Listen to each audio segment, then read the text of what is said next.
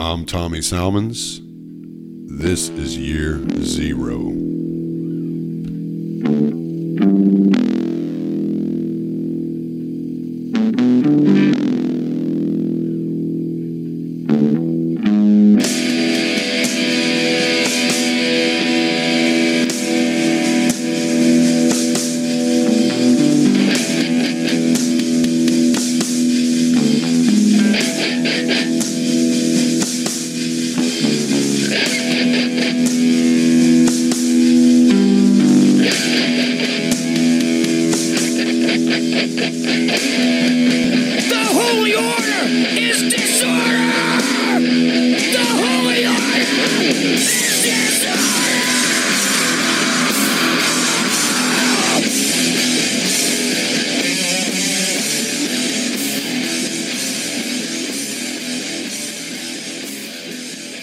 This thing's probably so long, no one wants to hear it anymore. Hey, we need to mention Amazon Smile, Benevity, Cyber Grants, Just Giving, and GuideStar.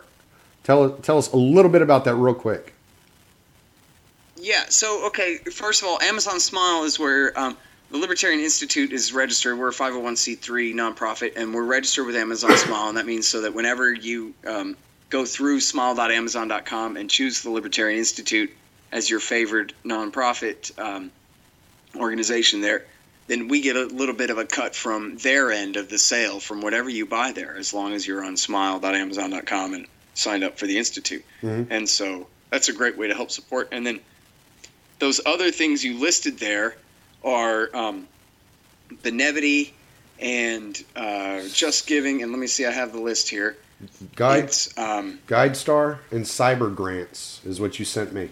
Yeah, there you go. So all these are they're organizations that essentially are clearinghouses for corporations who provide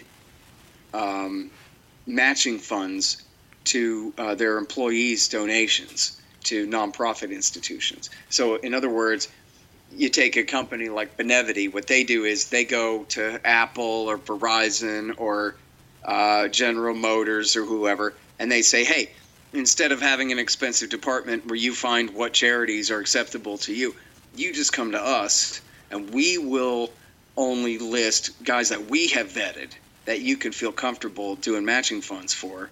And then your employees, when they want to donate to any of these things, you give matching funds and you'll know that it's all right to do so.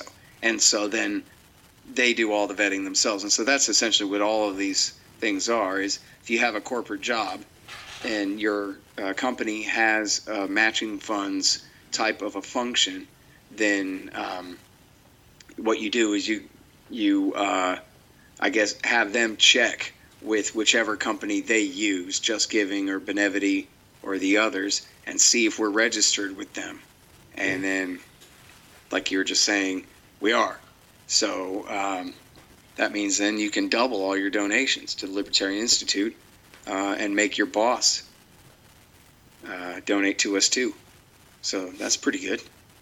And it is our big fund drive, from now until the end of the year. We're trying to raise enough money to, really have a great start for the first year of the next decade here and really get the Libertarian Institute off on the right foot and make a stronger institute, better writers, new website, events, new books. Sheldon's working on a book. Thomas Edlum is working on a new Will Grigg book. I'm working on a book. All these will be coming out in the next year.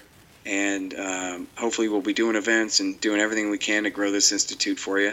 And so it's our big fund drive. It's right at the top of the page today at libertarianinstitute.org and always at libertarianinstitute.org/donate. And we have books and audio books and all kinds of great gifts and premiums and kickbacks for people who donate as well. So that's all at libertarianinstitute.org/donate. And thanks for letting me say that. Yeah. This will be the first part of a 2-part interview that I conducted with Scott Horton a couple of weeks ago. And we get into Ukraine, Russia, Iran, Yemen in this interview. And it's going to end a little abruptly, but that's okay. We're going to be picking up the rest of the interview a little bit later on in the week.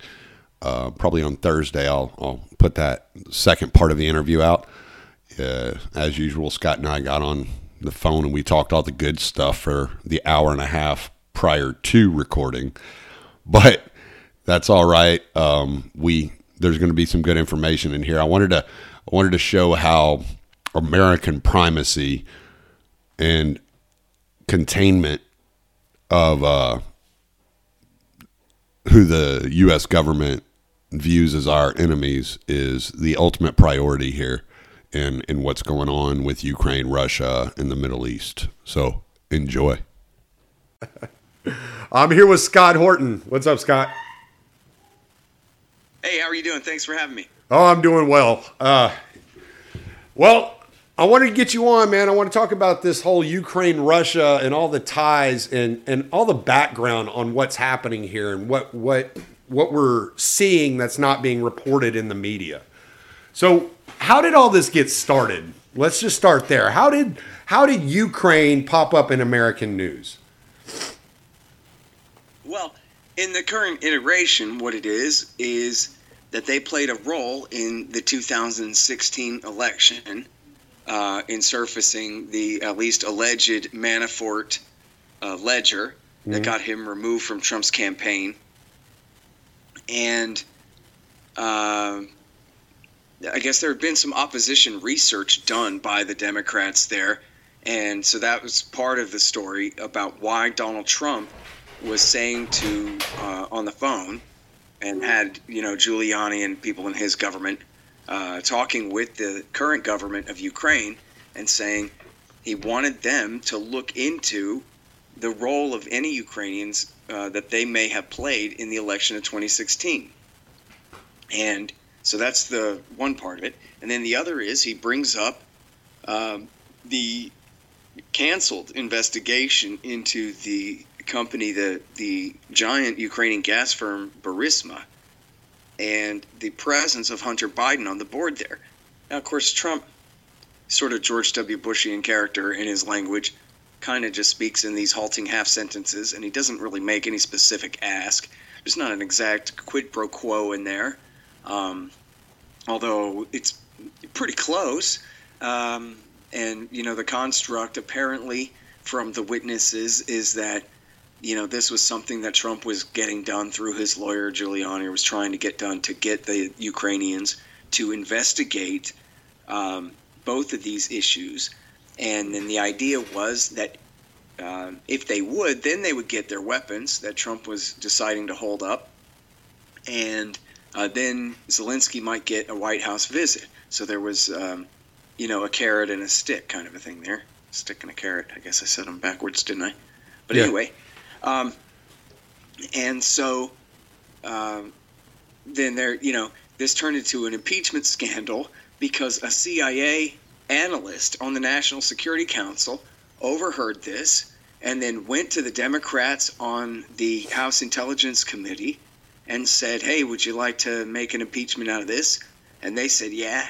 So he wrote up a brief and turned this thing into the Inspector General of, or I think the Inspector General of the, or not the Inspector General, but first just the Director of National Intelligence, who I think kicked it back, and then eventually it made it to the House. And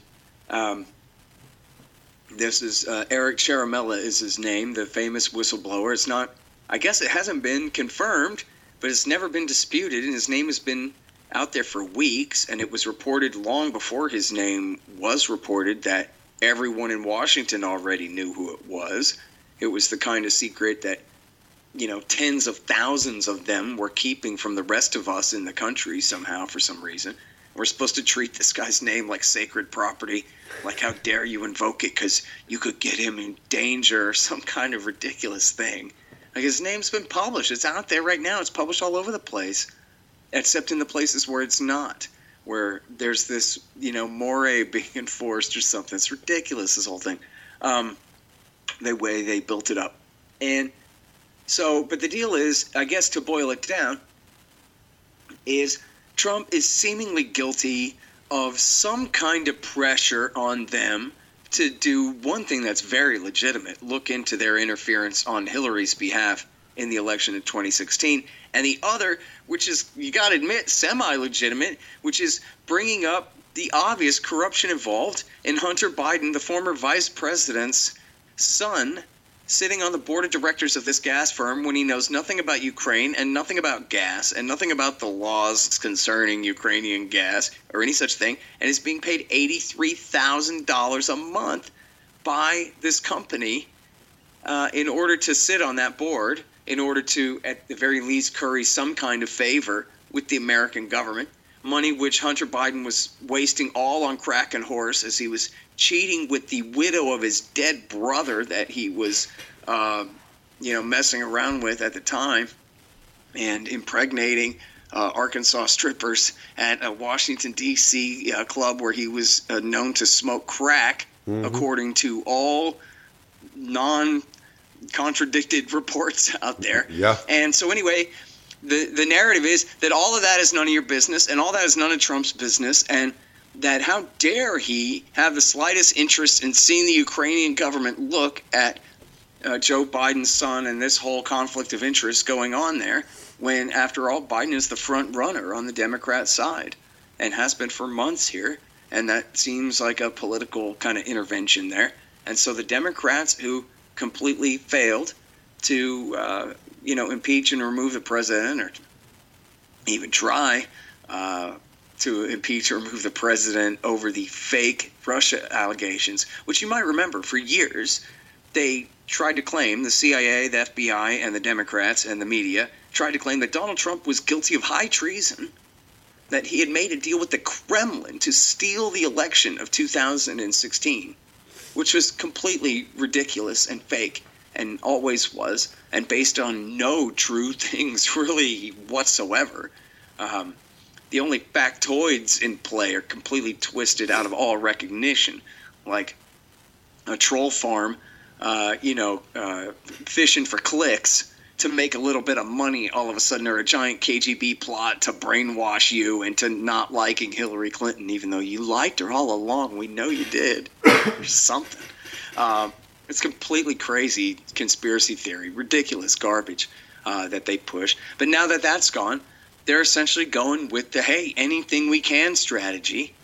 And I think it's fair to presume, I don't think this is an established fact, and I don't know if it ever even could be, although I guess it's possible in, some crazy universe where you would have a real investigation to get to the very bottom of all of this stuff. But I think it must be presumed that the so-called whistleblower here, Charamella, was sent there for the purpose of finding dirt on this president. Wait around. It won't take too long for him to do something, to step on his own tie again, and to get him in trouble over it, to drum up a thing.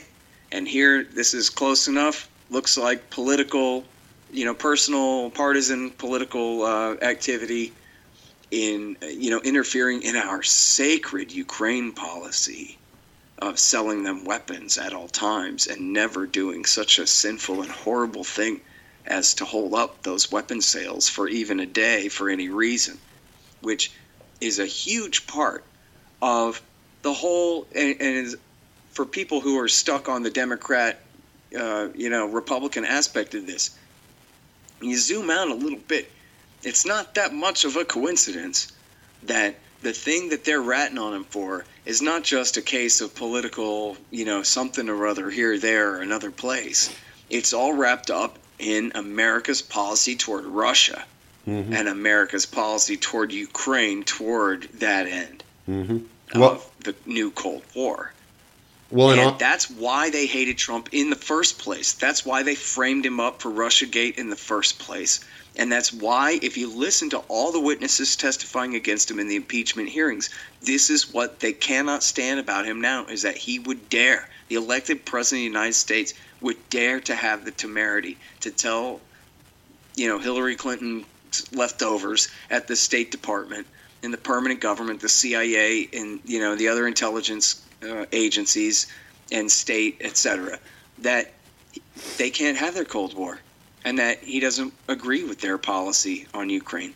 Right. As Vincent said, hey, this all went through the interagency. This is America's policy. In other words, the Deputies Committee met, and the Deputies Committee of the National Security Council decided.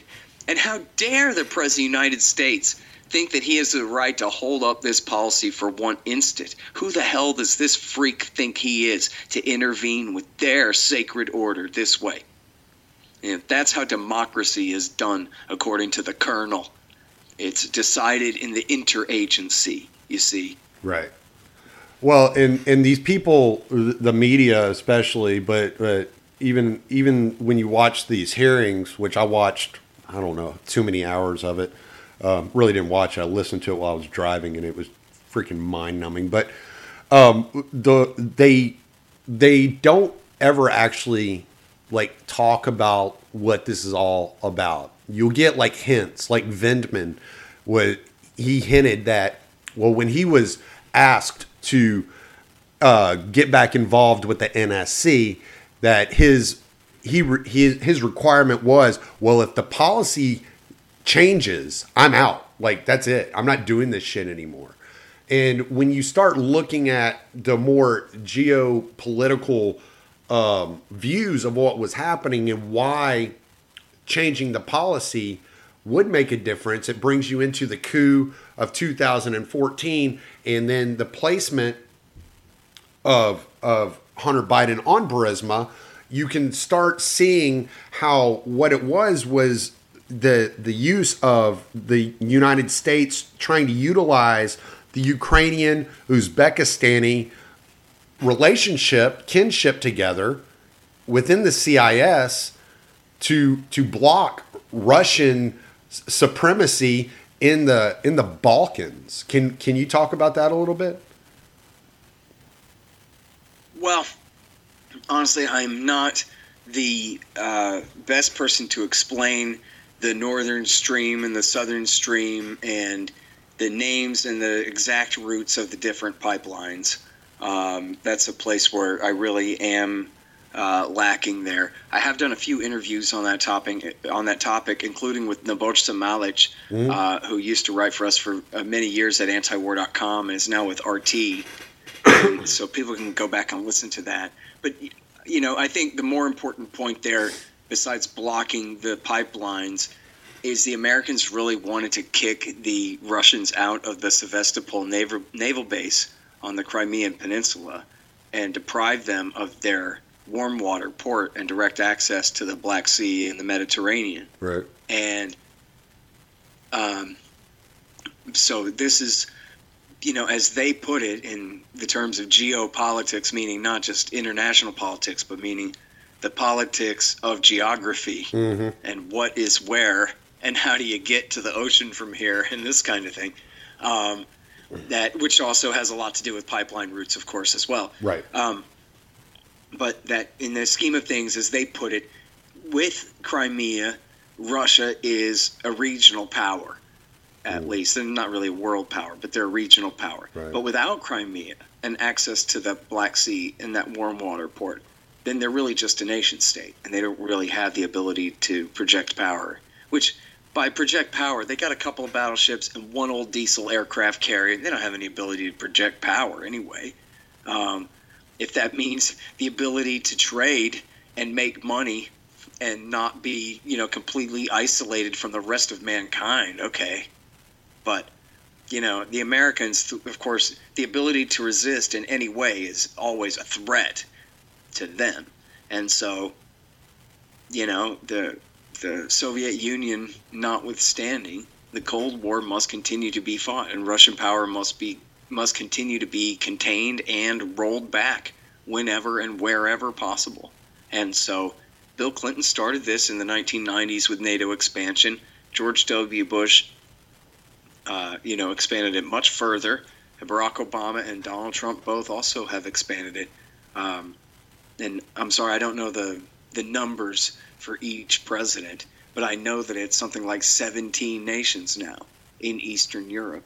Almost all of Eastern Europe are members of, including the Balkans, are members of NATO now. And even under Trump, he added Macedonia and Montenegro. Right.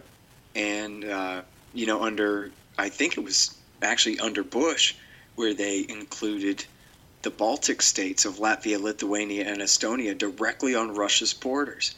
At the same time, in the Bush years, they launched, people were really distracted by the horrible war in Iraq, but they launched these color-coded revolutions, they were called.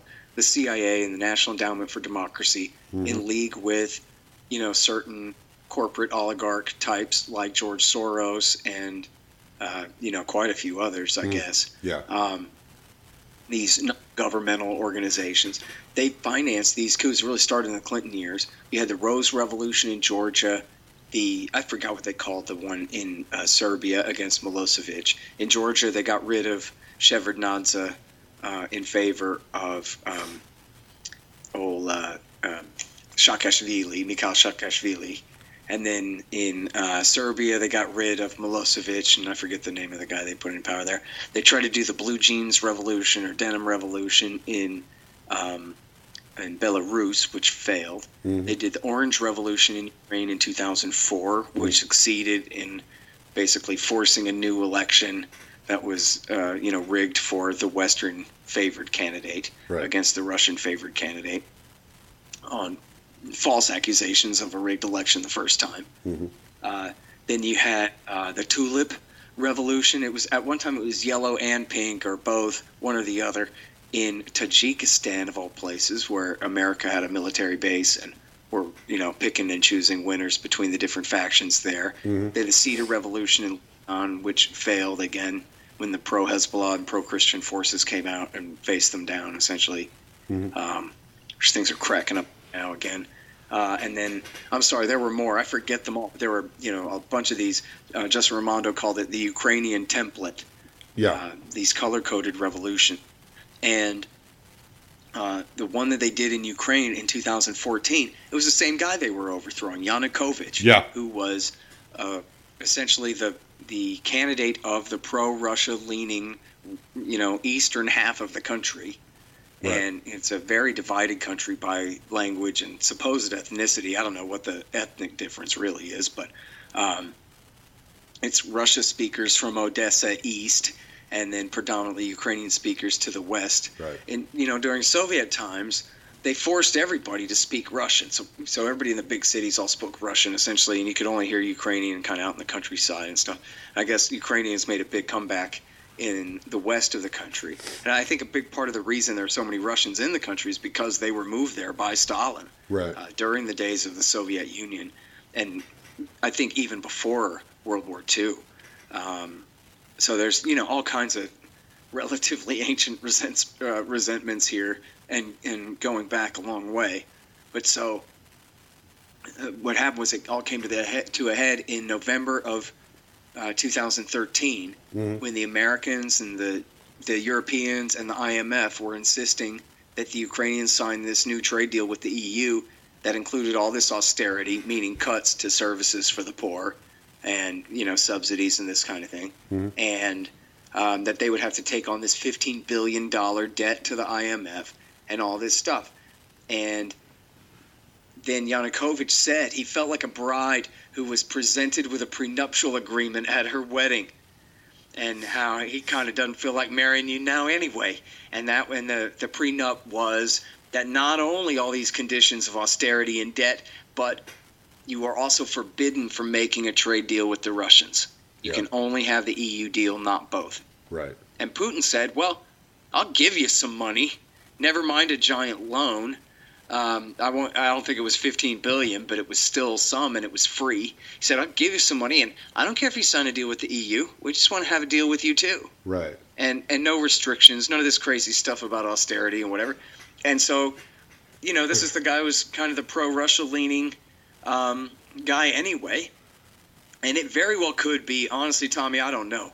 But I think it could be that they deliberately were ratcheting up their demands in order to provoke his rejection. It would not have been that hard to accomplish, and it ain't that hard to imagine that they might have very well done that on purpose in order to get him to go ahead and reject the deal if they decided he was going to be a pain for whatever other reason, and go ahead and have another revolution. And certainly, almost immediately, not because they really, I think, wanted to be with the EU so bad, but because they were really rejecting Russian power and influence. People turned out in the streets in Kiev, which is the capital city, which is in the far west of the country, and where it's very much the Ukrainian speaking nationalist types.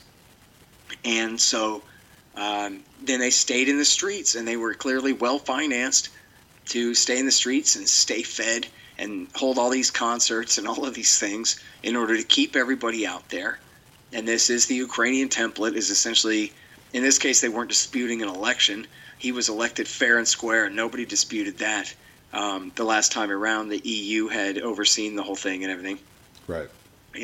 But they just stayed out there essentially on that same kind of model, refusing to accept, in that essentially not my president, but really meaning it, and essentially grinding the capital city to a standstill and refusing to let this guy be the president. And then they made a deal for new elections would be held early in November. And I think he even agreed that he wouldn't be in them. Yeah. Let him keep power till then. I'm not sure about that last part. But certainly then, the protesters were supposed to pull back, which was not going to happen because they were led by the right sector and other neo-Nazi groups who had no intention whatsoever of compromising or going along with any deal for new elections here. And so as soon as the police lived up to their side of the deal and pulled back, then the Nazis just seized all the government buildings and the president had to flee. So it was an American backstreet putsch, essentially, was how it worked. And everybody knew it. I mean, there's great footage of Ron Paul on it was a Fox News show. I forgot what it was called, but it was like young libertarians. Matt Welch and Kennedy and a couple of other libertarians hosted it. And they say, geez, Ron Paul, I can't believe that you're saying that there's a coup going on in Ukraine. Why are you saying that there's a coup going on in Ukraine? And Ron Paul goes, because there is a coup going on in Ukraine. I mean, just look at what's happening here. And then it was like the next day or the day, 2 days later is when the president fled and the Nazis took over the buildings and ran him out of town. Right. And then from there, they outlawed Russian as a second language, even though you're talking half the population of the country, it's their primary language, but outlawed official recognition of Russian, which was not really all that consequential. I guess it could have meant all government documents were going to be in Ukrainian from then on or something like that, but really was just an affront to all of the, Russian-leaning people who had supported this guy for president and all that kind of thing. And then they had proposed, the new government was already proposing kicking the Russians out of Sevastopol. And so Crimea is the Crimean Peninsula, sticking out down there south of Ukraine into the Black Sea, but it has never really belonged to Ukraine, such as, Ukraine has ever been a nation state or its own real region. And in fact, it belonged to the Turks, and then the Russians bought it / kind of stole it from them in the 1780s, when America was still under the Articles of Confederation and, had not yet incorporated Alabama into the Union.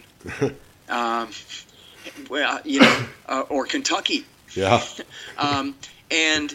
And so before George Washington sat at the Constitutional Convention. And so they bought it then, and it was always a Russian base, a Russian populated area. There's, I think, 10% of them are Tatars who are Turkic descendants from the old days there. But it's like 90% Russian. And what happened was in 1954, Khrushchev, who was the premier of the Communist Party of the Soviet Union, made an edict one night.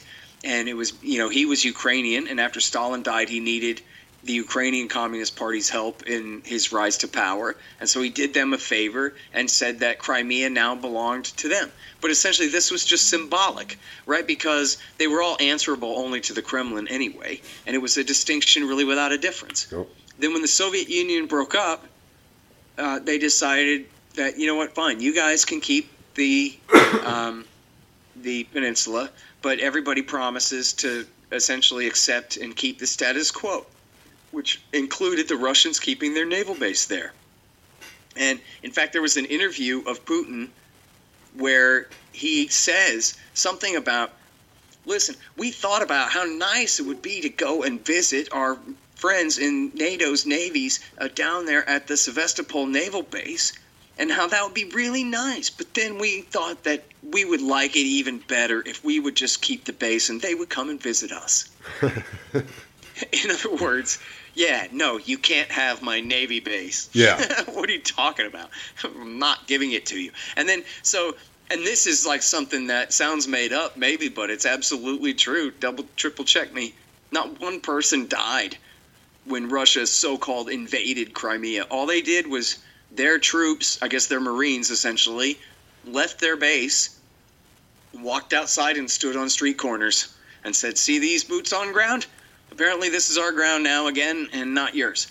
And the only shots that were fired, I saw them on Twitter video back then, people were tweeting them around, and here it was. The only shots that were fired at a distance of a couple of 100 feet in the air, high in the air, over the heads of some Ukrainian soldiers. Pow, pow. Hey, man, take me seriously when I say you guys should just turn around and leave here now. Yeah. And then they say, okay. That sounds like sound advice to us. I'm roughly translating from the Ukrainian I don't speak, but that was basically or the Russian either.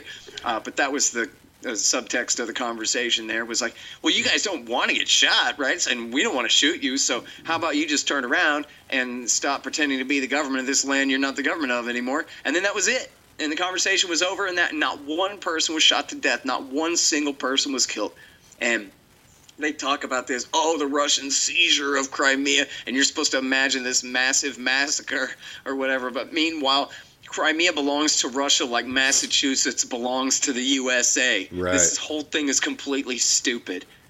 Okay. You know, the premise of the entire thing is, because everybody knows that the general secretary of the Communist Party of the Soviet Union that doesn't exist anymore, his spoken word from 1954 is sacred law, and America might break off South Sudan from Sudan if they want it, and they might break off Kosovo from Serbia if they want it, but for the Russians to take back their own damn peninsula from the Americans who were in the middle of trying to steal it from them. Oh, my goodness, what a horrible, aggressive invasion and affront to our liberal, rules-based world order. Well, sorry. I bet that hurt everybody's ears so bad. I should not act out the bad guy's point of view, but that's it. You know, that's what you're supposed to think about that. It's irritating because they think we're all stupid, but again, like I said earlier, they only give like half the story. They don't give any, historical evidence or any historical precedent like what you're laying out here. So it makes sense when and you one more thing too, because I want to make sure not skip it before we move on from the conversation, which is that then a real bad fight broke out in the east of Ukraine, and that was because essentially the people, the hardest core supporters of the Party of Regions that had the previous president Yanukovych had belonged to, said, well, hey, if you guys can seize the buildings and take over the government, well, we can seize the buildings in our part of the country and refuse to recognize the new government. Right. Which, after all, Yanukovych had stood for election. These guys did a violent street putsch. They held an election afterwards, but of course the East was excluded from it. So what the hell kind of election is that? It's not one at all. Exactly. And they said, okay, well, we don't recognize the new coup d'etat junta. And the new prime minister and Yatsenuk, Arseniy Yatsenuk, and the new president Poroshenko declared a war on terrorism and sent tanks and Nazi fighters to go and invade and conquer the East.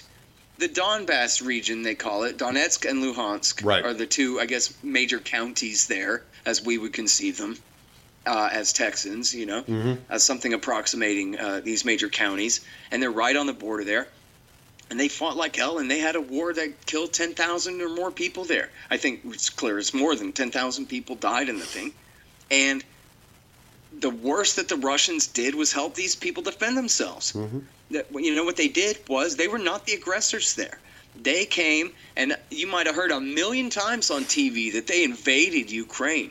Well, what kind of a hoax? I'm so sick of people falling for these people's hoaxes. Oh, they said the U.S. government and TV, they made a claim, did they? Oh, okay. Well, I guess you better just take that at face value then, huh? Oh, they're accusing the Russians of starting a war, are they? Well, you better not actually learn anything about it. Just take whatever they say at face value. Why not? It's not like they lie about every single thing they ever said in their lives to you, in your life that you heard from them. But anyway, all they did was send across special operations guys to defend this region from attack by its quote-unquote own government. Right. Well, they never sent the infantry across. I think in a couple of cases they sent some tanks across. But they never sent the infantry across. And they certainly, I think we all know that despite the devastation of the Russian military after the fall of the Soviet Union and their hefty diminishment, whatever you call it, complete destruction from what they had once been, there's no question that with conventional material only, that they could march all the way to Kiev and conquer the whole country of Ukraine in 1 week. Right. If that was what they were stupid enough to want to try to do. Well, yeah, if that was their goal. Everybody knows that. The Russians could crush Ukraine's military in an instant. Yep. Okay? If they wanted to seize eastern Ukraine, all they had to do was say that eastern Ukraine is Russian again. How do you like that? Donetsk is now a province in the Federation. What are you going to do about it? And they would have done nothing but cuss and spit and said terrible things, and then that would have been the end of that. But instead, Putin didn't do that. And in fact, the people of Donetsk and Luhansk held a plebiscite, which was a legitimate referendum for their own area. They weren't speaking for all of Ukraine or all of even the East. They weren't claiming to speak for the people of Odessa, which is to the west of the Crimean Peninsula, although it's still, I think, broadly considered part of eastern Ukraine. They weren't claiming that. They were just saying for their very far eastern districts, they all voted, can we please join the Russian Federation? We want to. And Putin told them no. Yeah. He didn't want to absorb them into the Russian Federation. That would just mean more pensions he's got to pay and not enough revenue that he's going to get out of it. Right. All the industry in eastern Ukraine had all been run into the ground as hell by then. It would have been a huge net loss for Vladimir Putin to do so. This crazy madman Tsar, Stalin, whatever, the terrible, who wants to reconquer all of Eastern Europe. Yeah. Well, and it was... Where's the evidence of that? Did you watch Ukraine on Fire?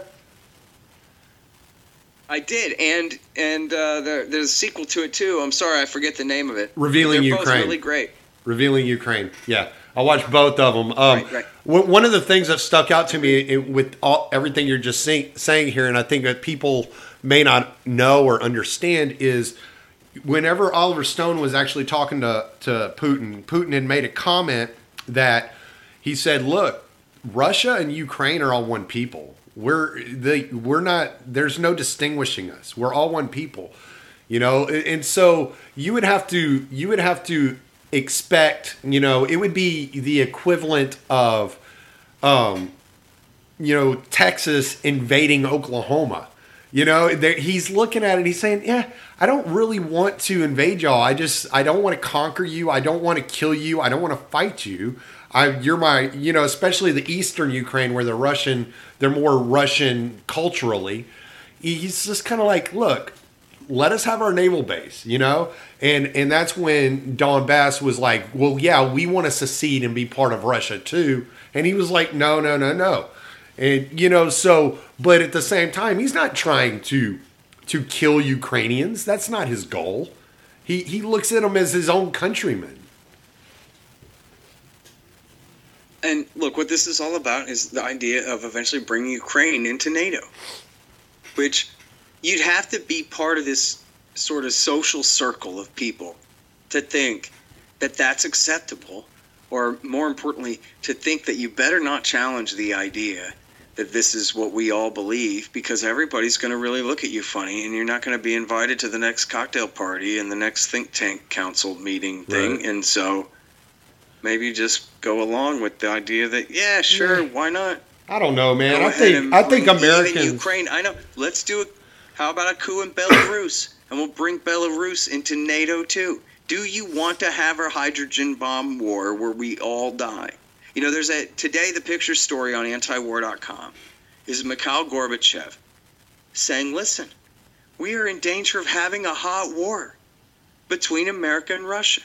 Here's the thing I like to say that I don't ever hear people talk about this. I think it's important. Okay? Everybody knows that America and Russia have H-bombs. Obviously. That's no secret. That's the whole point of all of this, right? Nuclear brinksmanship, mutually assured destruction. Right. They have thousands of H-bombs still. So do we. Right. You know, hopefully both somewhere south of 10,000, but still enough to kill us all to death over and over and over and over again. And they're to wipe civilization off the earth, if not kill every last person, but essentially make humanity have to start over again like we got hit by an asteroid or something. Right. Level of that's the level of destructive power in the hands of the arsenals of America and Russia. That's real. Yeah. Okay, like the asteroid that killed the dinosaurs kind of level of catastrophe. And everybody knows that. And so, therefore, it goes without saying that, like, yeah, of course, everybody knows we have nukes, and that's part of the thing. But what happens then is it goes without saying, literally, it goes without being said. For so many arguments and plans and discussions in a row that you have these kind of attitudes form around the idea of where our red lines are and where their red lines better not be and what we'll do if they ever try this and all these things, as though somehow kind of nukes aren't part of it, and that what will really happen is we'll have a conventional war with Russia in where, Latvia or in Hungary or somewhere like that, and then we'll just beat them on the battlefield with tanks. And how are we going to get all our tanks there? Anyway, we're going to have our tank, and then, but at some point, we have this discussion so much where nukes go without saying, that they go without being said, and then these people get to build their fantasies that they could really have a conventional war with Russia. When all you have to do is just say that out loud all the way to the end in English, and you go, no, that's stupid and wrong. You cannot have a conventional war with Russia. You cannot have a war with Russia. You cannot have a war with Russia. And now look at the reality here. And look, I'm a Texan, okay? I don't give a damn about them. I'm from my own society. Thank you very much, okay? But that doesn't mean that any of my leaders know what the hell they're doing or mean well. But even if they meant well, that they know what to do correctly. And here's the thing that's probably the most important point anybody made ever is Pat Buchanan talking about NATO expansion in Europe. And he says, listen, you know, NATO isn't a social club here. It's a military alliance. And what we have done here, we used to draw the line halfway across Germany at the Elbe River. And we told the commies, if you guys come into Western Germany, you're going to have a nuclear war with the USA on your hands, pal. And so you better not do it. And that was the line. Give it or take it, you know, like it or not, that was essentially the deal.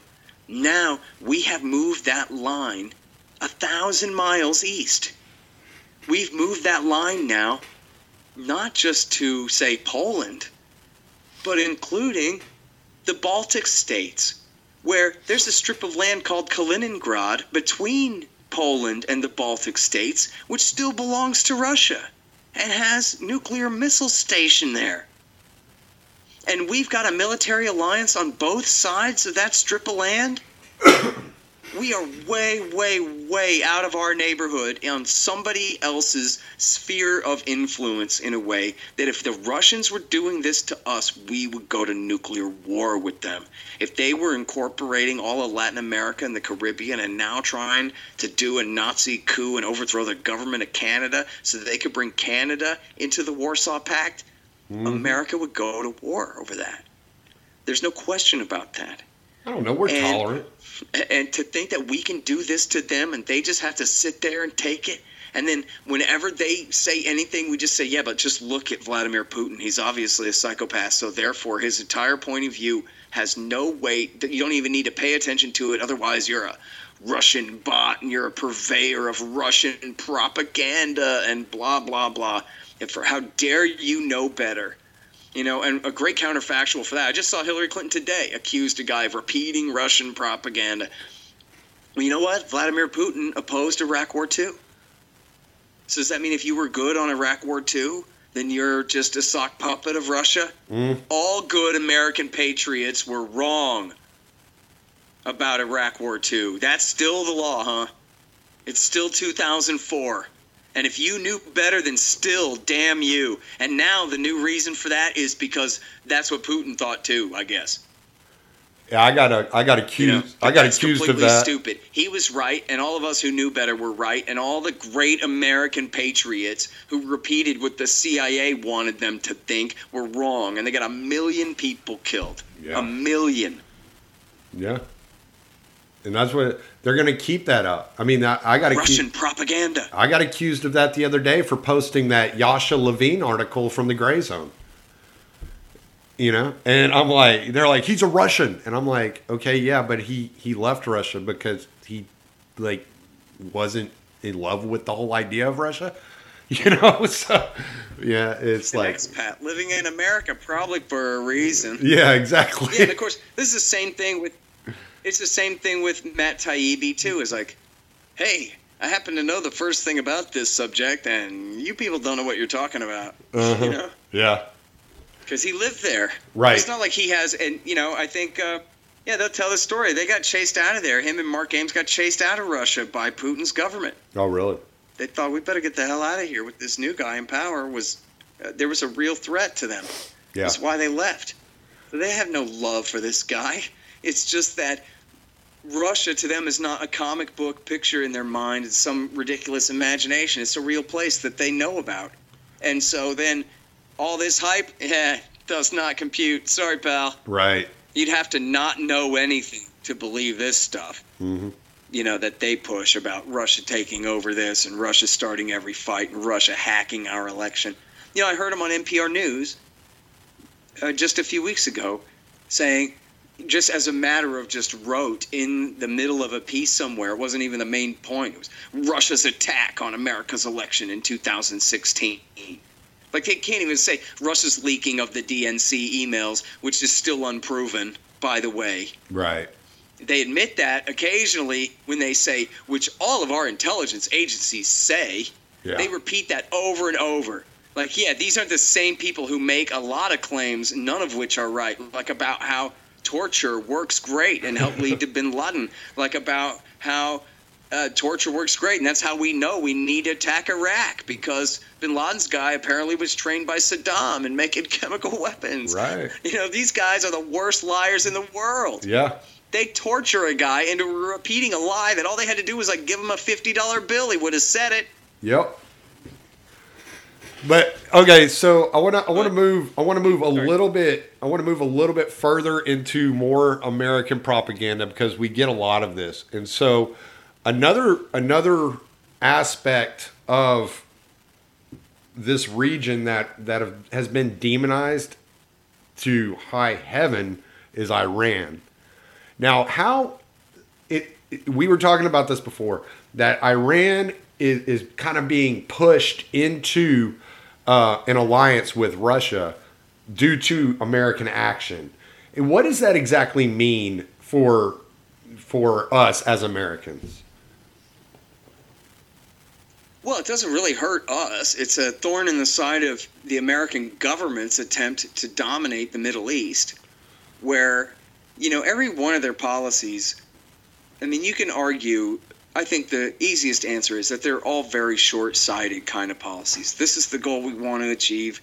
And then all the other arguments about, yeah, but isn't that going to cause this thing to happen 2 steps down the line, don't really get incorporated into it too much. Right. And so you really see things that are, you know, very counterproductive policies in a lot of ways. So America's governments, not the American people, none of this is for us. America's government's doctrine is, of course, to continue to hem in Russian and Chinese power. Essentially, they're the only possible near-peer competitors to us in a military or economic sense. Well, one military and the other economic.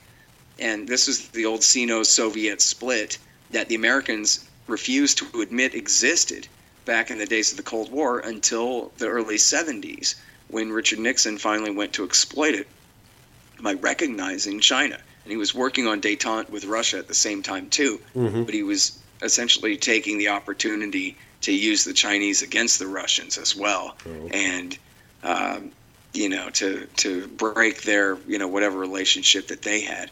And so, in the mind of all the strategic thinkers, the worst thing in the world for them would be to have the Russians and the Chinese heal that split and start to get along better again. Right. And you could count Iran in there as well as sort of a middling power, right? They don't have a whole lot of money or military force, but they have a lot of smart power, right? In terms of their support for different groups around the world who are basically, Hamas, for example. They're no threat to Israel, but they can disrupt whatever it is that the Israelis are trying to do and sow a little bit of chaos whenever necessary, this kind of thing. And, it's just a huge landmass. And it's also, I don't know, I guess half of the dominant area of Shiite Islam in the world. So they have a lot of influence in that sense. And so it's important to American imperialists to keep all these countries divided from each other. Right. What they end up doing is embarking on all these policies that are supposed to give America the upper hand that instead only push all our so-called adversaries together again. And so you have, an increasing alliance more and more with the Russians and the Chinese economically and militarily in terms of trade and training and different strategic agreements and this kind of thing. And we've made Iran heavily dependent on Russia for diplomatic help because they have that all-important veto in the UN Security Council. And they could prevent the Americans from completely running roughshod. But that means then that they're greatly dependent on the Russians to make promises, like in the Iran nuclear deal, that they will take the plutonium back home to Russia so that there won't even be the chance that the Iranians could build a reprocessing facility and figure out how to get weapons-grade plutonium out of their nuclear waste, out of their reactors, and this kind of thing. And, anyway, so it's just, I really should emphasize, the Iranians don't represent a threat to the American people at all. Right. They represent a major kind of Achilles heel in the whole policy of America's dominance in the Middle East. They were our loyal allies for 25 years after America overthrew the government in 1953. And then they had a popular revolution in 1979. And we've had overall an antagonistic relationship with them ever since then. They're just too big to be acceptable as independent from American power. And, of course, they also serve as a very useful foil for the Israelis. And anytime it's like a scientific experiment or something, you just say, yeah, but what about the rights of the poor Palestinian people? And the Israelis immediately will say, what about Iran? What about Iran? And change the subject to the terrible threat of radical Islamic terrorism, where they lump in our enemies with our enemies' enemies, the Shiite Iranians, who the Al-Qaeda guys hate. And, again, the Al-Qaeda guys, not again, but people should know, the Al-Qaeda guys attacked us, they weren't from Iran, Iraq, and Syria. They're from Saudi and Egypt, our allied states. They hated us because our government supported their governments. And that's why they were targeting us, was to disrupt all of that. And so, but in the scheme of things, to the Israelis, they would rather have us preoccupied with the Iranians to change the subject from their colonization of the West Bank, first and foremost. And they're making it impossible for the Palestinians to ever have an independent state there. And but then America does Iraq War II and also did the half regime change in Syria, both in the name of trying to limit Iranian power and influence, and in both cases increasing Iranian power and influence. In Iraq by 1,000,000%, and in Syria by at least a couple of 100,000. I mean, the Syrians were friendly with the Ayatollah. Now they're completely dependent on him. Yeah. Or not completely, because they have the Russians, but still, greatly.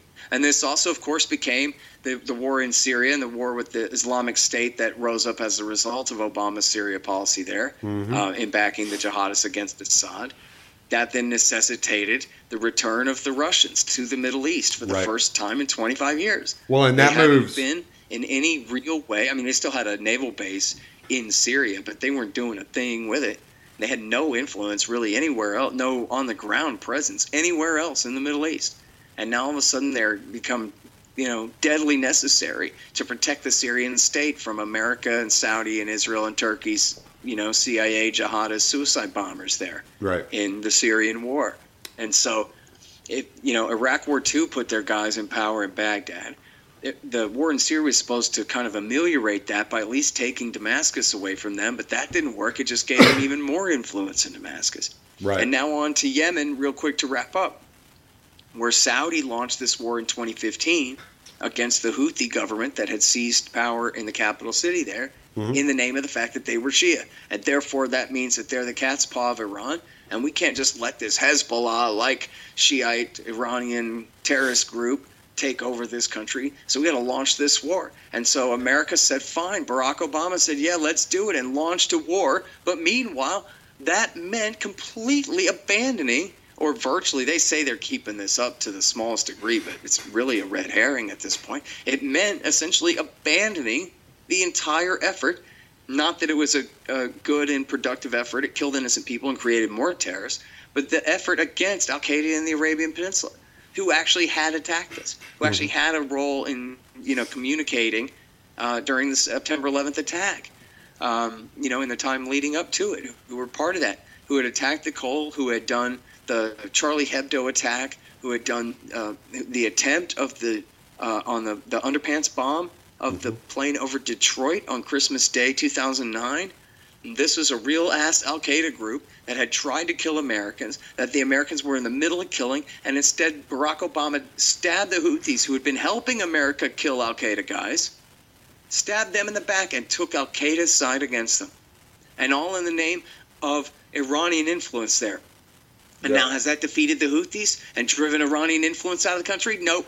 It's completely empowered their and our enemies, al-Qaeda, to incredible degrees, immeasurable degrees. I mean, boy, the aftermath of that, ask me in 10 years how bad the result of Obama and Trump's policy in Yemen was, and we'll do a real post-mortem.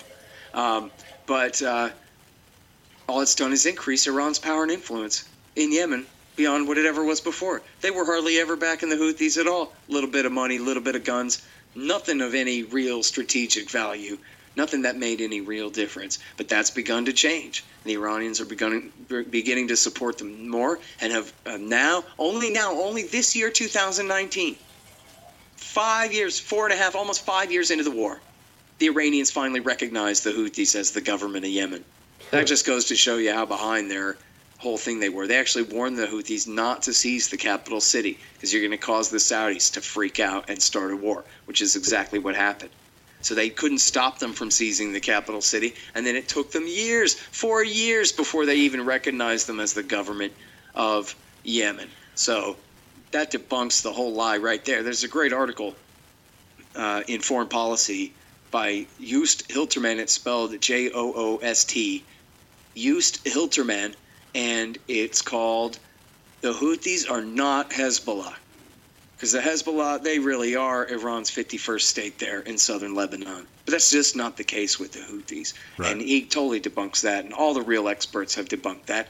And yet the end result, not the end result because it ain't over yet, but the result so far is just like in Iraq and just like in Syria, increased power for al-Qaeda, increased power for their enemies on the Shiite side in Iran and their friends, and the Americans and all the regular civilians caught in the middle, all the real moderates, not the mythical ones, the real moderates lose all the way around. And people die by the millions in this thing. Right. And I'll tell you, too, let me say one thing more about the war in Yemen. Okay. The war in Yemen is an absolutely horrible, cruel, devastating, deliberate attack on the civilian population of that country. Mm-hmm. Okay, they are deliberately, the strategy is to starve them out. Bomb the water, bomb the sewage, bomb the electricity, bomb the hospitals, bomb the farms, the grain silos, the flocks in the field, all the irrigation systems. Starve them all into what? Rising up and overthrowing the government that's taken over their capital city. Right. We already know that doesn't work. Look at Iraq War 1.5 in the 1990s. Yeah. when Bill Clinton kept them under George Bush's blockade for 8 years straight. And the people of Iraq, they had their chance to rise up and overthrow Saddam, and Bush stabbed them in the back and let Saddam keep his attack helicopters and massacre them all. And use the MEK cult to run them down with their tanks. And so then Bill Clinton tried to starve the Iraqi people into overthrowing Iraq, into overthrowing Saddam and the Ba'athists, but that could never have worked. Right. And that's the policy now, only hot war, not just, sometimes bombing in the Bill Clinton manner, but this horrible war. And it is America leading from behind. They call it the Saudi-led coalition. But it's American planes and American bombs and American maintenance and American intelligence and the American Navy, the American Air Force doing the refueling of Saudi planes, American intel and spies picking the targets. This is a U.S. war. America is the superpower. Saudi Arabia is our client state. UAE is our client state. This is America's war, and it is a deliberate war of genocide against a helpless population of poor people who never did anything to us. The only ones, the Yemenis, again, who attacked us was not the Yemeni government. It was not the Houthis. It was Al-Qaeda in the Arabian Peninsula, the guys that we're fighting for in this war. Yeah. No. This thing's probably so long, no one wants to hear it anymore. Hey, we need to mention Amazon Smile, Benevity, Cyber Grants, Just Giving, and GuideStar. Tell us a little bit about that real quick. Yeah, so, okay, first of all, Amazon Smile is where the Libertarian Institute is registered. We're a 501c3 nonprofit, and we're registered with Amazon Smile, and that means so that whenever you go through smile.amazon.com and choose the Libertarian Institute as your favorite nonprofit organization there, then we get a little bit of a cut from their end of the sale from whatever you buy there, as long as you're on smile.amazon.com and signed up for the Institute. And so that's a great way to help support. And then those other things you listed there are Benevity and Just Giving. And let me see, I have the list here. GuideStar and Cyber Grants is what you sent me. Yeah, there you go. So all these are they're organizations that essentially are clearinghouses for corporations who provide